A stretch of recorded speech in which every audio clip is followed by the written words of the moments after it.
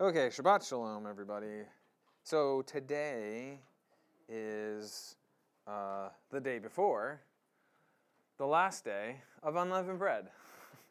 So the 6th day of unleavened bread. Tomorrow's the 7th day of unleavened bread, which is the last day, and it's supposed to be a holy convocation. It's a day where you don't work, because the way that it would have worked back in times when the temple was still standing, all those in Israel would have gone up to Jerusalem for Passover, and you would pretty much stay the week because it was during the barley harvest. And so you'd have Passover.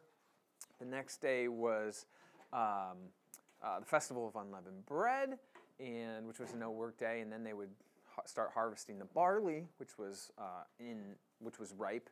And on the last day, they would offer up the first fruits of the barley as a first fruits offering. And during that unleavened bread week, there's always a Sabbath that falls in there. Today is that Sabbath. And as the Bible says, what we're going to read, on the morrow after, meaning the day after the Sabbath, you offer up this first fruits offering of barley. And you also start counting from that day 49 days, 7 weeks, and on the 50th day, or 7 weeks, is Pentecost, or Shavuot, which is when the wheat harvest would be, and they would bake 2 big leaven loaves of wheat and wave them before God as a thanksgiving offering for food, keeping them alive. So if you want to start out, we're going to start out in Leviticus 23. So we're entering into that counting of the omer. What that is, an omer is a measurement of grain. And they would offer up an omer of barley every day for those 49, 50 days until they reached Pentecost, Shavuot. And most people believe, and I tend to agree with it, that the 50 days was the time that it took from the Exodus to when they made it to Mount Sinai and received the Torah from God on Mount Sinai. And I think that timeline makes sense to me, and you can see a lot of parallels biblically with that. So what I want to talk about today is what we somewhat erroneously call first fruits, because actually Shavuot or Pentecost is also called first fruits, because you're offering, both of the days you're offering up the first fruits unto God of the barley, and then later on the wheat harvest, basically thanking Him for keeping you alive, because all of the feasts biblically are attached to the agricultural cycle within the land of Israel, and they have to do with the food that God has blessed them and provided them with, because as He said when they were going into the land, I'm not sending you to a land that's irrigated with canals and things like that. It is watered by rain from heaven, and it comes as a blessing from me. And so if you obey me, keep my commandments, do what I tell you to, you'll get rain, you'll get food, you'll eat, and you won't die. And also, because the land was supposed to rest every 7 years, He said in the 6th year, I'll provide enough food for you so that it will last for the 6th year and the 7th year to get you through, so that you'll survive. And so their whole lives were dependent on, this faithful obedience and walking out of their faith, trusting in what God said He would do. And what we find in the story, and just like we do in our own lives, is we lack faith and we lack trust, so we work according to our own devices and reap the negative consequences of that so often. And I find it interesting. So during this week of unleavened bread, you're supposed to get all the leaven out of your house. And what's interesting, and I didn't even know this on a corporate level, so I believe it's the chief rabbi in Israel, they every year sell all, and if you're listening to this, I'm using air quotes, they sell all of Israel's leaven to a Palestinian Arab. And he profits Like he makes a lot of money off this. And they've been doing this for years. And then at the end, they buy it all back. So technically, they don't own it. So they're kind of, sort of, but not really obeying God. And so to me, that's a perfect example of man doing things his own way to kind of, sort of obey, but totally missing what? The spirit of the law. You may be doing the black and white words on the paper, but it's devoid of spirit. And so what is there? There's no relationship. That's why when you get all the way into the New Testament, Yeshua says, they say, we've never been a servant to any man. We're children of Abraham. And he says, I can raise up, or John, I always screw this up. John says, I can raise up, God could raise up children of Abraham from these stones. It's irrelevant the blood that's coursing through your veins.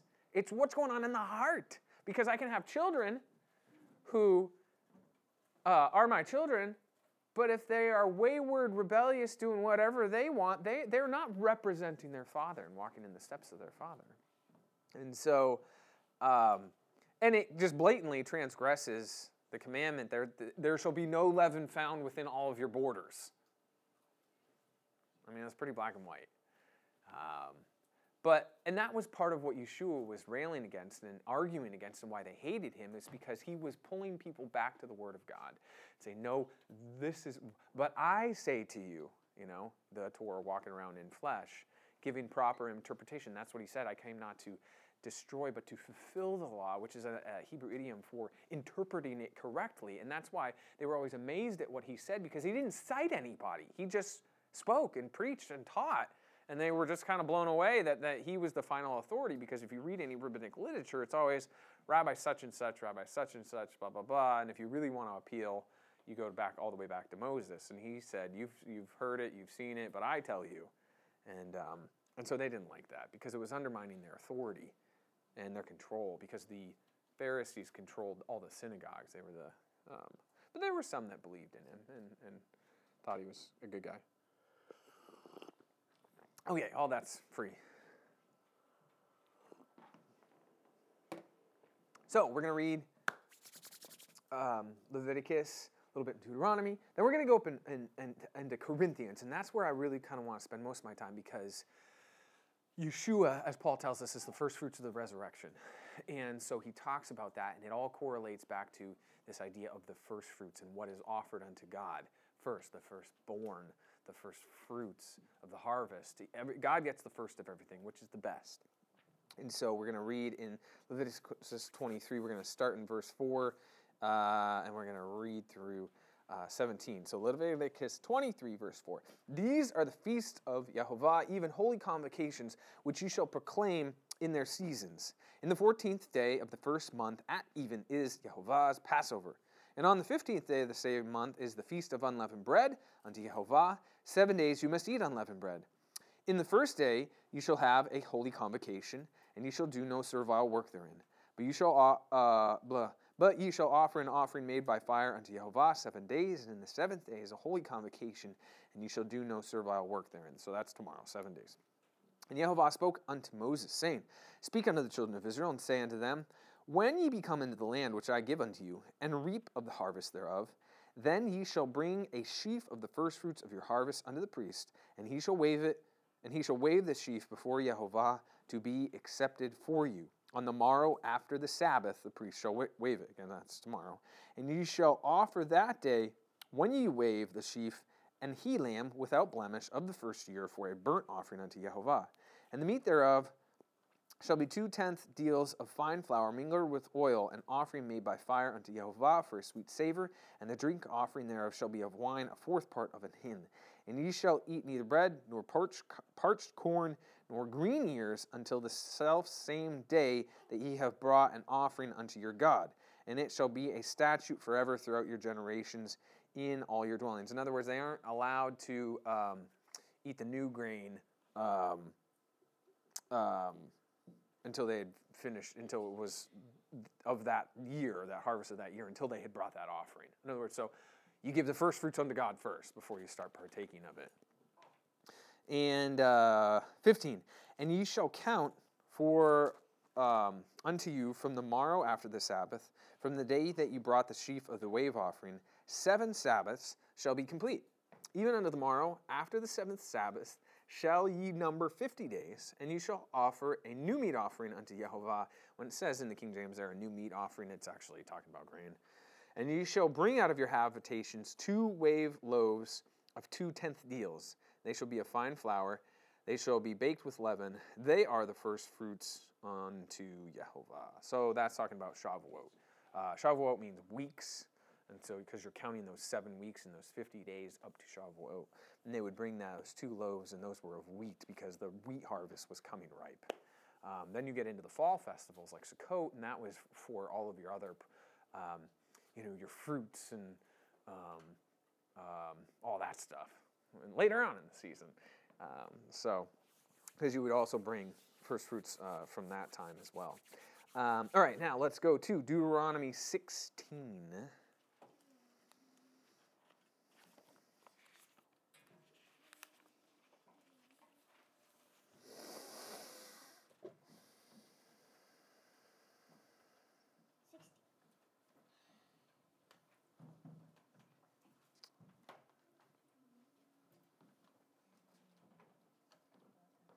I guess we'll just start at verse 1, and we're going to go through 10. So 16, verse 1.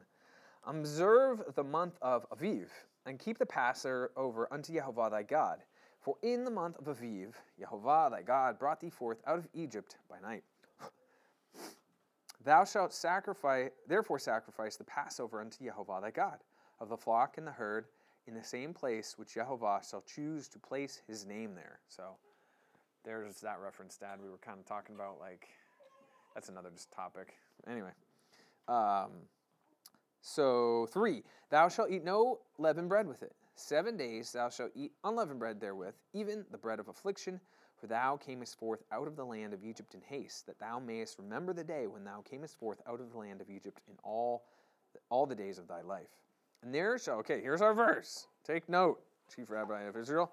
There shall be no leavened bread seen within all thy coast 7 days. Neither shall there be anything of the flesh which thou sacrifice to the first day at even remain all night until the morning. So wasn't supposed to be any leaven within all their borders for that week.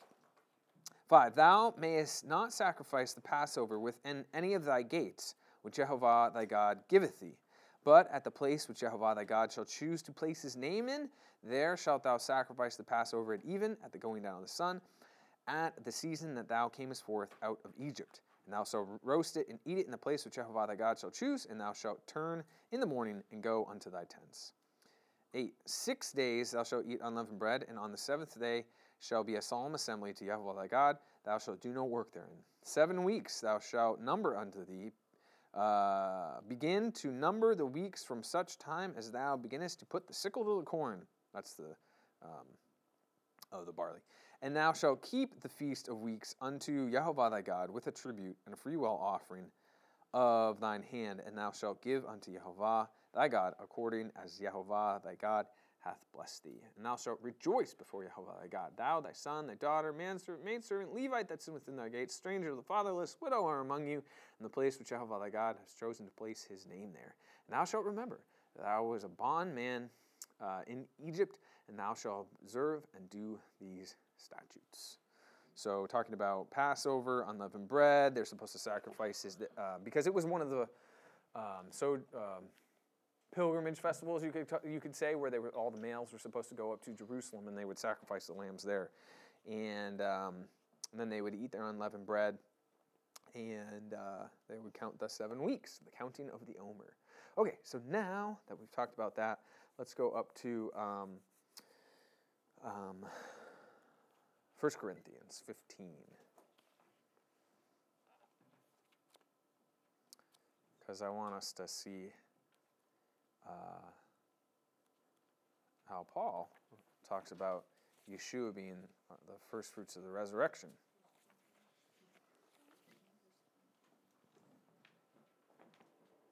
Really a great chapter. I love Paul's writings. Lots of people do, but I don't know. I like them too. he just says so much, I guess. And there's so much of what he says. You really have to have a pretty good working knowledge of the scriptures, of the Tanakh, to be able to really grapple and understand correctly what Paul's saying. Otherwise, you just come to, as we've seen throughout history, all kinds of erroneous conclusions. And it's very easy to do because he doesn't stop and explain things for you. He just keeps on a rolling. And so it's great. So we're gonna read actually probably most of the chapter, and then I'll probably stop and talk about it as we go along here, and we'll see where that takes us. So 1 Corinthians chapter 15, verse 1. Moreover, brethren, I declare unto you the gospel, which I preached unto you, which also ye have received, and wherein ye stand, by which also ye are saved, if you keep in memory what I preached unto you, unless you have believed in vain. For I delivered unto you first of all that which I also received, how that Messiah died for our sins, according to the Scriptures, and that he was buried, and he rose again the third day, according to the Scriptures, and that he was seen of Cephas, then of the 12. After that he was seen of above 500 brethren at once, of whom the greater part remain unto this present, but some are fallen asleep. After that he was seen of James, and then of all the apostles. And last of all he was seen of me also, as of one born out of due time. For I am the least of the apostles, that am not meet to be called an apostle, because I persecuted the church of God. But by the grace of God I am what I am, and his grace which was bestowed upon me was not in vain. But I labored more abundantly than they all, yet not I, but the grace of God which was within me. Therefore, whether it were I or they, so we preach, and so ye believe. Now, if Messiah be preached, now if Messiah be preached that he rose from the dead, how say some among you that there is no resurrection of the dead? But if there be no resurrection of the dead, then is Messiah not risen. So, the Sadducees, you'll recall in previous books of the Bible, asked Yeshua questions, trying to trip him up and asking him about the resurrection, because they didn't believe that there was a resurrection. Which, if there's no resurrection, there is no heaven, there's no world to come, there is no eternity, and then basically it's all for naught, essentially. And so if there is a resurrection, then God, who is the firstborn, who is God's Son, Yeshua, who is God's Son, he will be the first fruit, that which typifies and represents all those who will be resurrected, because he will be resurrected first. And then all those who are his children, his firstborn, Israel, my firstborn son, which left Egypt, which is Yeshua, all those who are in him live just as he did and will be resurrected as well. And that's what David talked about in the Psalms. He said, my body will not see corruption, but will be resurrected. So, all right, let's keep going here. So there's some debate. He's addressing this issue that, is there a resurrection or not, So he's saying, he's giving the evidence. Yeshua clearly resurrected from the dead. He was seen by over 500 people multiple different times, and there's plenty of eyewitnesses, so it's validated that he did rise from the dead. So, 14. And if Messiah be not risen, then is our preaching vain, and your faith is also vain. Yea, and we are found false witnesses of God, because we have testified of God that he has raised up Messiah, whom he raised not up, if so be that the dead rise not. In other words, he's saying, if Messiah didn't raise up, then we're false witnesses, and our whole testimony and everything we're saying, and that you're even listening to me, and that you're even bothering what you're doing, is all in vain, and you might as well go do whatever you want.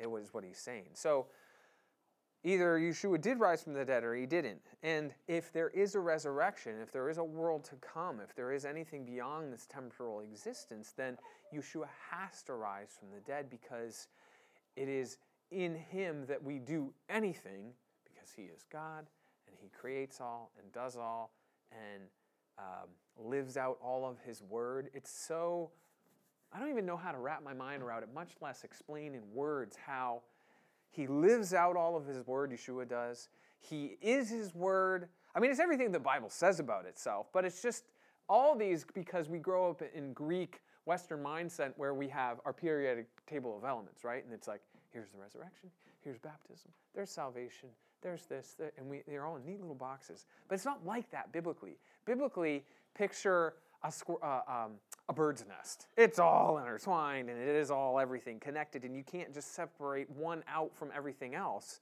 without the whole sweater unraveling. And so, Messiah is the resurrection because all will die because of sin, our fleshly bodies, but we will be risen up, perfect and renewed, because we are born again, and that is the salvation process, and we will be raised incorruptible, that we can live as it was supposed to be back in the garden.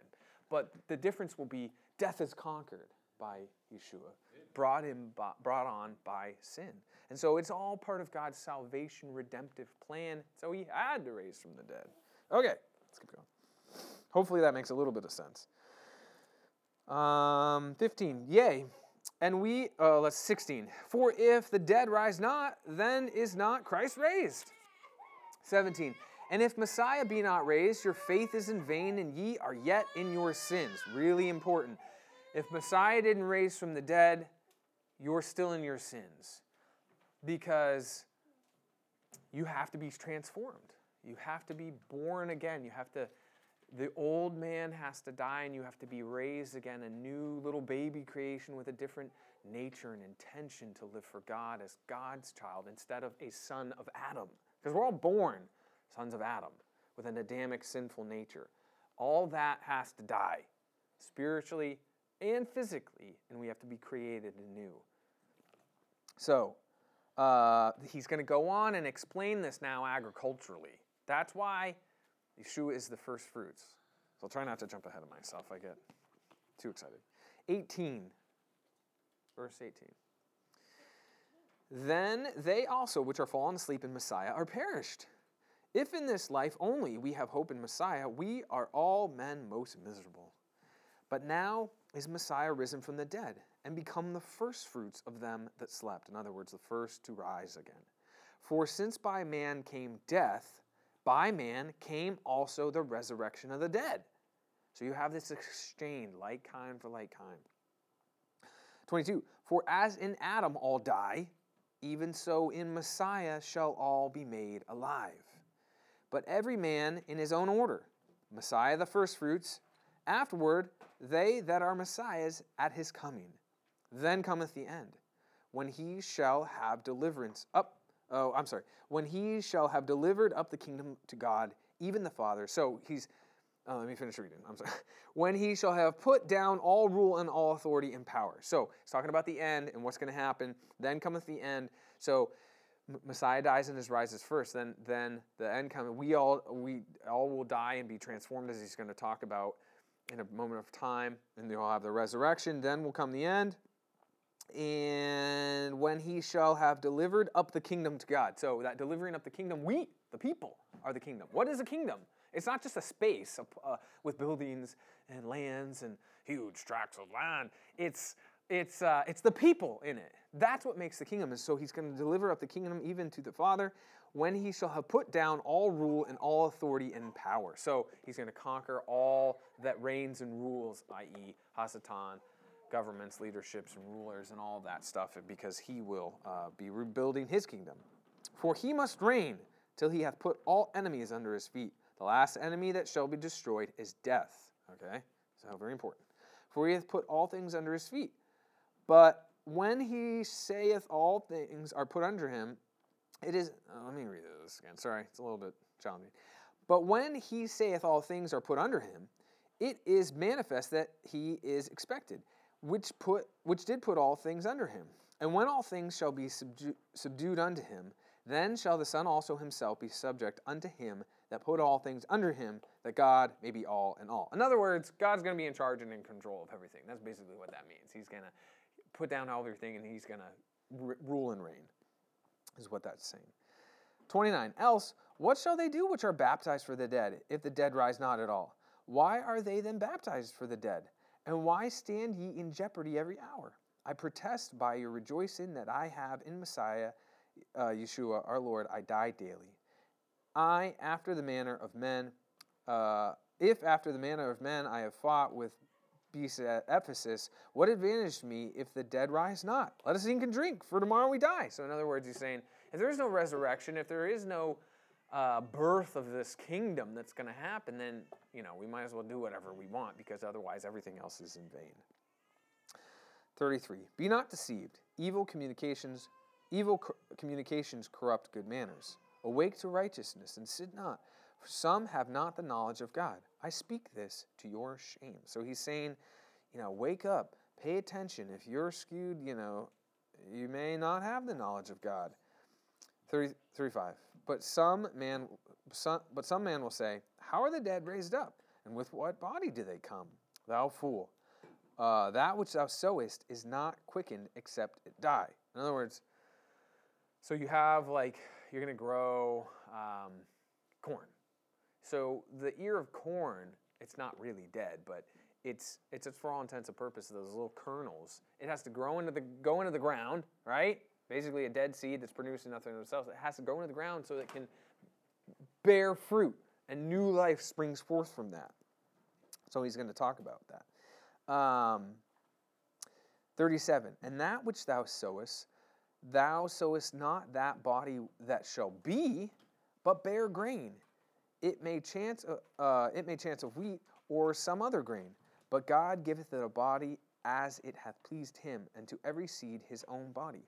All flesh is not the same flesh, but there is one kind of flesh of men, other flesh of beasts, other of fishes, other of birds. There are also celestial bodies and bodies terrestrial. But the glory of the celestial is one, and the glory of the terrestrial is another. There is one glory of the sun, another glory of the moon, another glory of the stars. For one star differeth from another star in glory. So also is the resurrection of the dead. It is sown in corruption, it is raised in incorruption. It is sown in dishonor, it is raised in glory. It is sown in weakness, it's raised in power. It is sown a natural body, it's raised a spiritual body. There is a natural body, and there is a spiritual body. And so it is written, the first man, Adam, was made a living soul, and the last Adam made a quickening spirit. So in other words, he's saying, flesh and blood, that which dies, is not the same thing that comes up out of the ground.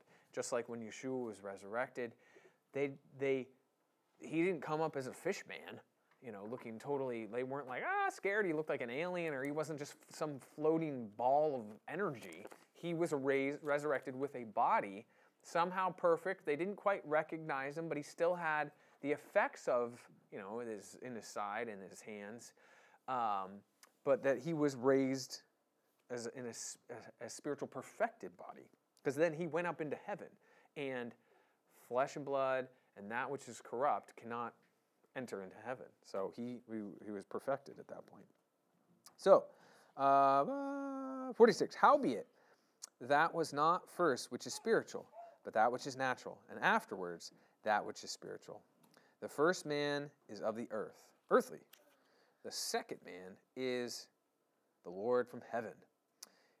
As is the earthly, so are they also that are earthly. As is the heavenly, such are they also that are heavenly. And as we have borne the image of the earthly, we shall also bear the image of the heavenly, because we're going to be born again. We're being transformed. And that happens, the seed of the Word of God has to be planted first, right, in our hearts and in our lives. And then at the last day, the transformation happens when we are raised again with a new body. But Yeshua has to go through that for us first. Now, 50. Now this I say, brethren, that flesh and blood cannot inherit the kingdom of God, neither doth corruption inherit incorruption. Behold, I show you a mystery.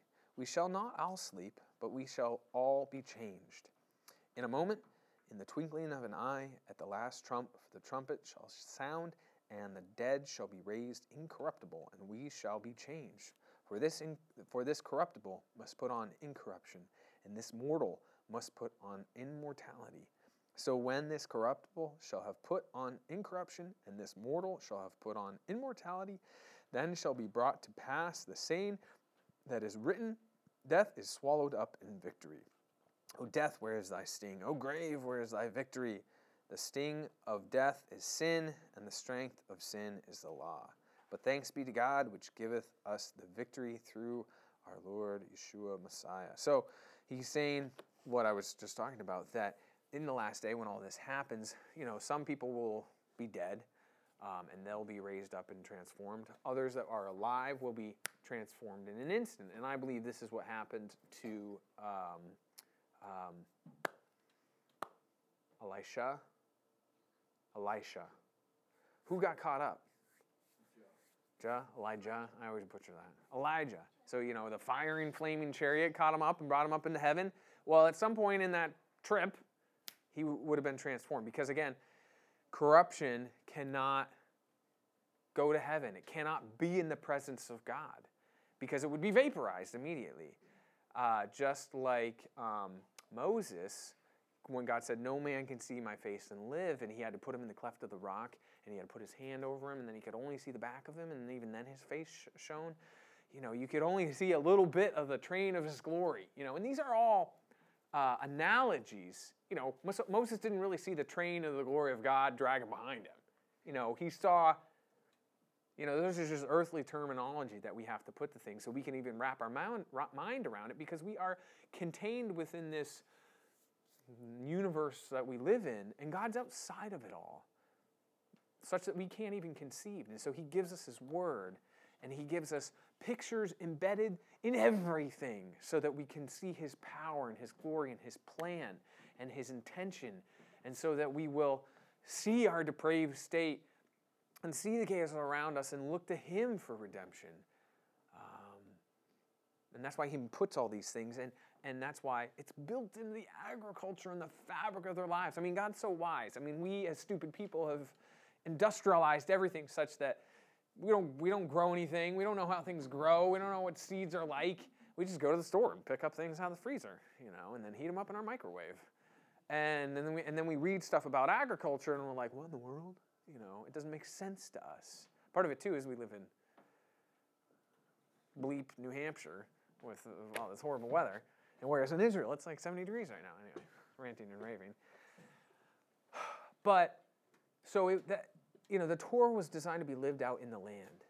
And so the farther we are away from that, the farther removed we get from the pictures that God intended for us and built into these cycles of righteousness, these festivals that are supposed to teach us about him. And so it's incumbent upon us to learn and to know his word so that we can understand, but even still, Paul's, and that's why I love what Paul's writings are, is even in the first century, they were as messed up as we are. That's why he was having to write to Corinth, congregation in the diaspora, and explain, no, you stupid people, there is a resurrection. That's why Messiah had to come and die for us. Just like the first fruits of the harvest is offered unto God, so that kingdom that's going to be offered unto God, his people, because it's all about people, are going to be offered up. And so that first sheaf of that which is pure and grows and is the best gets offered up to God first. That's Yeshua. And then all the rest of the harvest is gathered up. And then the tithe is given, blah, blah, blah, blah, blah. And so hopefully that's been a little bit of a blessing and interesting. And I just thought it was great. I love, there's a lot more we could talk about. What I wanted to say, in verse 56, it says, the sting of death is sin, and the strength of sin is the law. That verse has been used oft times to denigrate the Torah. But it's a very simple statement. The strength of sin is the law, because the law condemns sin. And so it is the strength of sin. And that's what it's supposed to do. But the law is not bad. It's not a burden. It's not done away with. It is the path in which the path of righteousness to walk therein, so that we have a fruitful, good life in this current life. Otherwise, left to our own devices, And even with the Word of God, we still mutate and distort that which God's trying to teach us. Because that's what, it all goes back to the Garden of Eden. God said, eat from the tree of life, not from the tree of the knowledge of good and evil. It was a hybrid. It was a mixture. And what did the snake say to Eve? Hath God said? They cast doubt on the Word of God. And so that's why we have to cling to the Word of God, and it's the only pure thing that teaches us that which is right, how to live, and what to do. And so that's why Paul appeals to the Scriptures, that there is a resurrection, and he bases it all on that, his arguments. And otherwise, like he said, we're false teachers, and everything's in vain if we speak not according to it. So, what was the second section we went to? Deuteronomy? Yeah, what was that? Deuteronomy chapter 16. We read most of the chapter. So I think what was interesting there, since you're much shorter than that other guy, I noticed, chapter 15, remember thou wast a bondman. Chapter 16, verse 3, remember the day when thou camest forth out of the land of Egypt. And then verse 12, remember that thou wast a bondman in Egypt. And while you were going through that, I'm reading it, it just kind of hit a little differently than maybe normally it would to me. Is all this is to remind us where we came from. Right. And you have to know where you came from to be able to remember it. Right. And that's, to me, the whole picture of Yeshua's salvation is he brought us out from what we were bondmen to. We Right. were in our own Egypt. Right. And, the reality of salvation, deliverance Right. is you can actually remember where you came out from. Right. Yep. You're in bondage to sin, as Paul tells us. And that's what the whole picture of Egypt is, and even built into the name, it means pressure, enclosed. And, you were a bondman. Not able to serve God because you're you're a slave, and they had to be taken out of that so that then they could be given the Word of God to live anew. Same thing for us. Yeah, exactly. We were in our own Egypt, a slave to sin, unable to please God, and so you have to accept that lamb, that death of that lamb, to be able to. The Son shall set you free, you shall be free. Right, and then they and then they journey to the mountain. They get the Word, and then they are supposed to live it out and live happily ever after. Therein lies the struggle. We are too. Right, but even Moses, who, was God's main guy, he didn't get to go into the land because he messed up, he sinned, and we all do. Amen. All right, let's pray. Heavenly Father God, we just thank you for this day, this word. I thank you for Shabbat. I thank you for the truth of your word as we finish up this week of unleavened bread. Help us to reflect on our own lives, and that we might get the leaven of sin and error out of our lives. And we thank you that you are the first fruits of the resurrection. And as we observe that day tomorrow, begin to count the Omer, looking towards the giving of the Torah, that we might just reflect on that in your word. And I just thank you for all these things. In Yeshua's name we pray. Amen.